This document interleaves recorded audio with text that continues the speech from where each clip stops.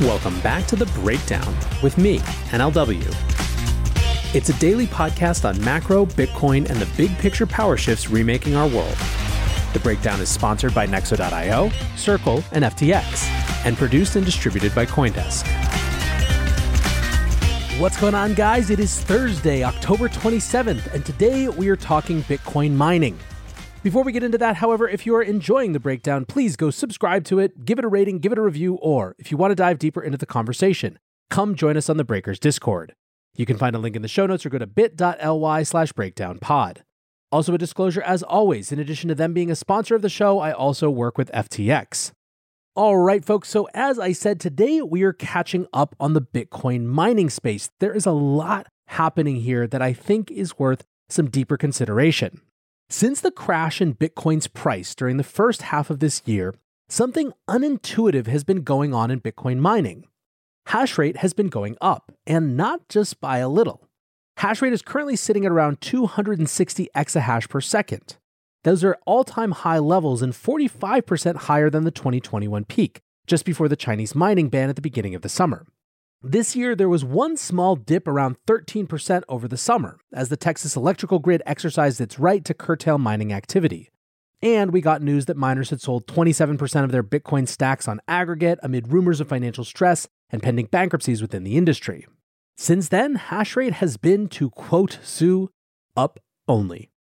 It added 10% in August, 4% in September, and a massive 13% so far this month. Now, in a bull market, additional hash rate is a positive indicator. It means more miners are adding to network security and operations are highly profitable. Bear market hash rate increases can tell a whole different story. Additional hash rate forces the network to adjust its difficulty upwards. This month saw one of the largest difficulty adjustments in the history of the Bitcoin network, up 17% between the two adjustments in October. We now find ourselves with difficulty at all-time highs, hash rate at all-time highs, and miner profitability highly questionable. Because of that, analysts are starting to get concerned about the state of the industry. Dylan LeClaire, an on-chain analyst at Bitcoin Magazine, writes, "Some juicy rumors flying around about some big-name Bitcoin miners being in trouble here. You can see it in the skyrocketing hash rate. Pressure is absolutely building for some industry participants." Glassnode around the same time wrote the Bitcoin hash price has reached an all-time low of 66,500 per exahash. This means that Bitcoin miners are earning the smallest reward relative to hash power applied in history, and likely puts the industry under extreme income stress. So what's going on? One of the reasons that analysts are so concerned is that we've actually been here before. The current dynamic is eerily similar to the state of the network in late 2018. Bitcoin price had dumped from a high of almost 20,000 in December 2017 to 6,500 by mid-September 2018. Bitcoin then traded within a $200 range for 2 months. Now, throughout this entire drawdown, hash rate steadily climbed, almost quadrupling over the course of 2018. In November 2018, both hash rate and price dropped like a rock. In the last 6 weeks of 2018, Bitcoin nearly halved in price to 3,300. At the same time, 35% of the hash rate disappeared from the network. We saw then what was unmistakably miner capitulation, as insolvent Bitcoin miners sold their coins into an illiquid market in high volumes and thus dumped the price. Now, a sub-theme of the 2018 miner capitulation was companies operating at a loss to capture market share. At the time, Bitcoin mining was a much less developed industry with more limited access to debt funding. So for most, once mining became unprofitable, it was time to turn off the machines and wind up the company. There were some large-scale corporate miners, though, with a balance sheet and efficiencies of scale to withstand a period of unprofitable mining. In November 2018, the estimated average cost of mining a Bitcoin was around $7,000, a 7% loss. The miners that could keep the lights on kept mining, but the smaller scale miners exited the industry. So have we seen anything similar this year? We have already seen one round of miner capitulation over the summer. This culminated with Compute North, the second largest Bitcoin mining hosting provider in the US, filing for bankruptcy in September. They had debts of over $500 million owed to more than 200 creditors. There were also reports of mining companies of all sizes dumping huge quantities of Bitcoin onto the market to stay afloat. With their main competitor going through bankruptcy, the operation of US-hosted mining facilities has now consolidated on Core Scientific, the largest Bitcoin mining company in the world. In recent months, the company, which hosts Bitcoin mining rigs for other operators within their facilities, has raised their prices by 20 to 25%, according to industry sources. Last week, sources said that Core Scientific would be raising the hosting rates to just under 10 cents per kilowatt hour of electricity used. That is a big problem for operators of older mining rigs. Ethan Vera, the chief operating officer at mining services firm Luxor Technologies, commented on the reported price change. He said, "All units outside of the Bitmain Antminer S19 XP go into negative gross margin territory above 9 cents per kilowatt hour." Now, the S19 XP is the most recently delivered top-of-the-line mining rig. If hash price, a measure of mining profitability, trends down, we expect it to hit some resistance points as the high-cost operators and low-efficiency miners turn off. Now, there are, of course, a lot of assumptions baked into these numbers, especially the effects on any volume discount. But the concept directionally is that miners are being squeezed, and it's likely that a large portion of the hash rate is currently mining unprofitably. Prior to the most recent difficulty adjustment, Glassnode put the cost of production for Bitcoin at around $12,000, with a level of $17,000 representing acute financial stress for miners. The pressure of negative cash flows is starting to show up as financial stress for miners as well. Early in October, Argo Blockchain hit liquidity issues. The firm has agreed to issue 87 million shares, around 15% of the company's equity, to a single strategic investor to raise $27 million.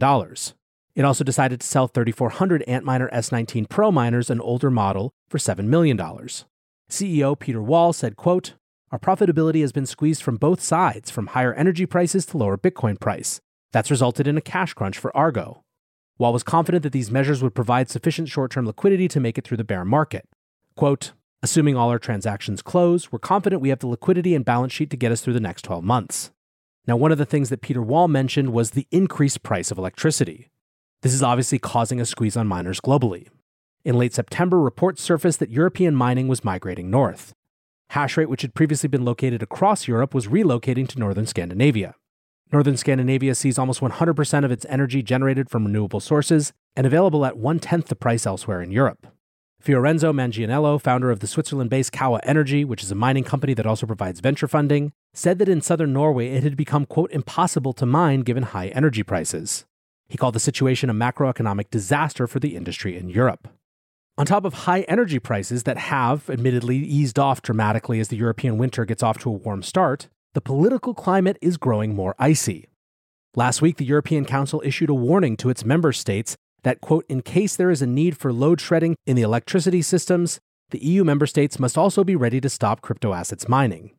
While the amount of mining that hasn't been driven out already by high energy prices seems likely to be minimal, the escalating tension between the crypto mining industry and the European executive branch seems likely to cause some companies to consider relocating permanently out of the reach of EU bureaucrats.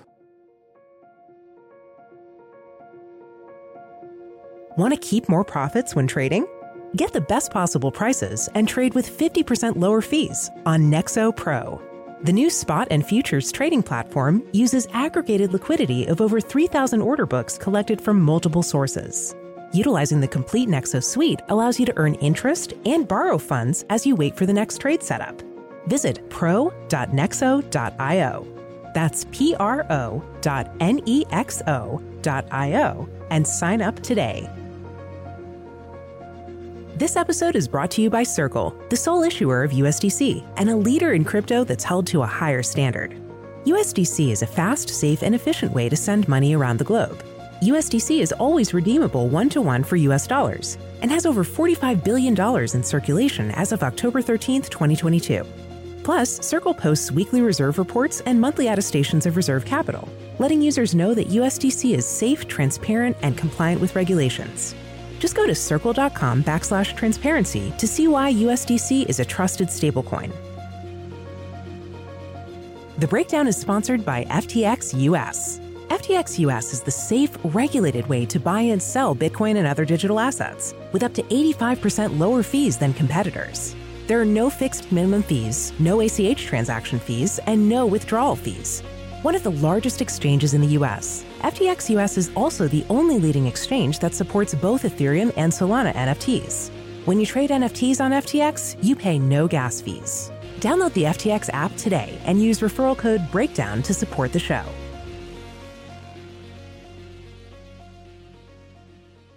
Now, what about consolidation?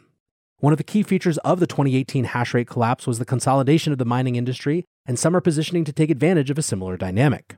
In late September, Jihan Wu, the founder of miner manufacturer Bitmain, and who now leads spin-off company Bitdeer, announced that he was raising $250 million to purchase distressed assets from insolvent mining companies. The fund would be partially funded internally with $200 million to be raised from outside investors. Bitdeer CEO Matt Kong said, quote, "We can buy the cheaper machines and run them in our existing facilities with stable and cost-effective power purchase agreements." Binance are taking a slightly different approach, launching a $500 million credit facility for public and private miners. This is interesting because one of the big changes in the mining industry in 2020 and 2021 was the availability of credit. With interest rates on the floor and the corporate debt market implicitly backed by the Federal Reserve, many large miners took the opportunity to sell bonds into the market. It's a reasonable assumption that smaller players took on debt from other sources to fund expansion as well. While some were able to access longer-term loans, other miners are coming under pressure as their loans come up for renewal. The credit market is nowhere near as freely accessible as it was last year, and the terms are much more restrictive, to the point of being uneconomical for some. That's where the Binance facility comes into play. The lending will be operated through Binance's mining services arm, Binance Pool. It will offer collateralized loans over a duration of 18 to 24 months. While this loan availability might help some miners hang on a little longer, it also seems likely that the facility will be structured with high interest rates which do not allow a company to easily recover to profitability without a turn in the broader crypto markets. At least part of the calculus seems to be that Binance will make the loans against the collateral of mining rigs and digital assets both at heavily depressed prices, and which can be seized if loans default. Other organizations are also providing emergency credit to the mining industry. DeFi platform Maple Finance announced in mid-September that it would be establishing a $300 million lending pool, which would allow users to lend funds to miners. The platform initially said it would charge between 15 and 20% interest rates over a 12 to 18-month term on a fully collateralized basis. Glyn Jones, the CEO and founder of Icebreaker Finance, who are managing the lending pool, said back in September that the case for investing in Bitcoin miners right now is quite compelling as borrowers still need capital and are, quote, willing to agree to different terms than they would have agreed to 9 months ago because they don't have many choices. Whatever their precise terms are, it seems they were quite compelling. Maple Finance now has a pipeline of 6 to 10 mining companies in place to form the first cohort of borrowers, and another 25 on the waitlist, according to CEO Sidney Powell. The terms have also become more stringent since the original announcement. The interest rate will now be 18 to 20%, and loans will be on a full recourse basis. That means that borrowers will need to provide a guarantee over all assets of the company, not just mining rigs and Bitcoin as collateral, so that all company assets can be seized if a miner defaults or enters bankruptcy. Powell told CoinDesk this week, quote, "The sector needs liquidity, so we are figuring out creative ways to assist. Typically, the firms you would want to underwrite are those with low levels of debt on their balance sheet and who have things like power purchase agreements in place, so effectively a longer line of sight on what their electricity will cost." End quote. Until now, mining industry loans were typically non-recourse, meaning that in the case of the default, the company could walk away, forfeiting the Bitcoin or mining rigs put up as collateral. The concern is that Bitcoin miners have been falling in price faster than Bitcoin itself, making them unstable collateral. This is particularly true of older miners, which have become unprofitable recently following the release of the new Antminer model. The lending pool has received its first $10 to $12 million of commitments to loans, and Powell expects this to grow to the full $300 million by the middle of next year. The borrowers include a range of companies, from large publicly listed miners to smaller private miners with locked-in power agreements. Now, it is not a universal story that the industry is suffering. Some companies are still well capitalized and taking the opportunity to expand. CleanSpark, for example, has been on a buying spree for the last few months. In September, the company bought out competitor Moss and Infrastructure Group for a reported $42.5 million. The deal included a mining facility in Sandersville, Georgia, and around 6,500 latest generation mining rigs.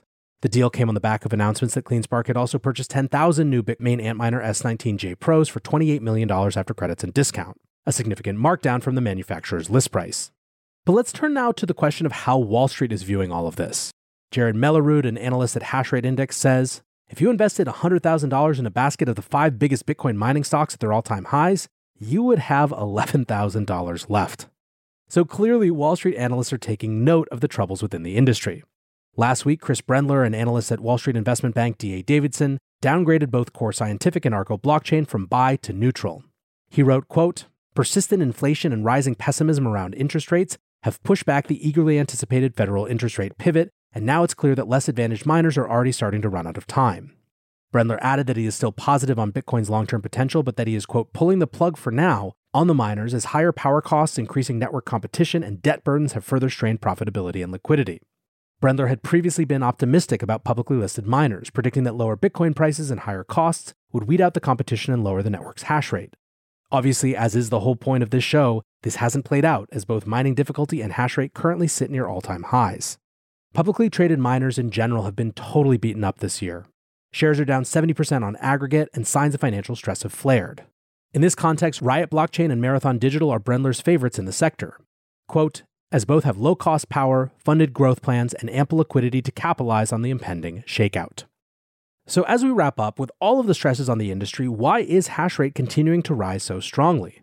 Some recent stories set out the case that large miners are continuing to commit as much hash rate as possible to squeeze out smaller, unprofitable miners, thus consolidating the industry. But is there anything else that could be going on?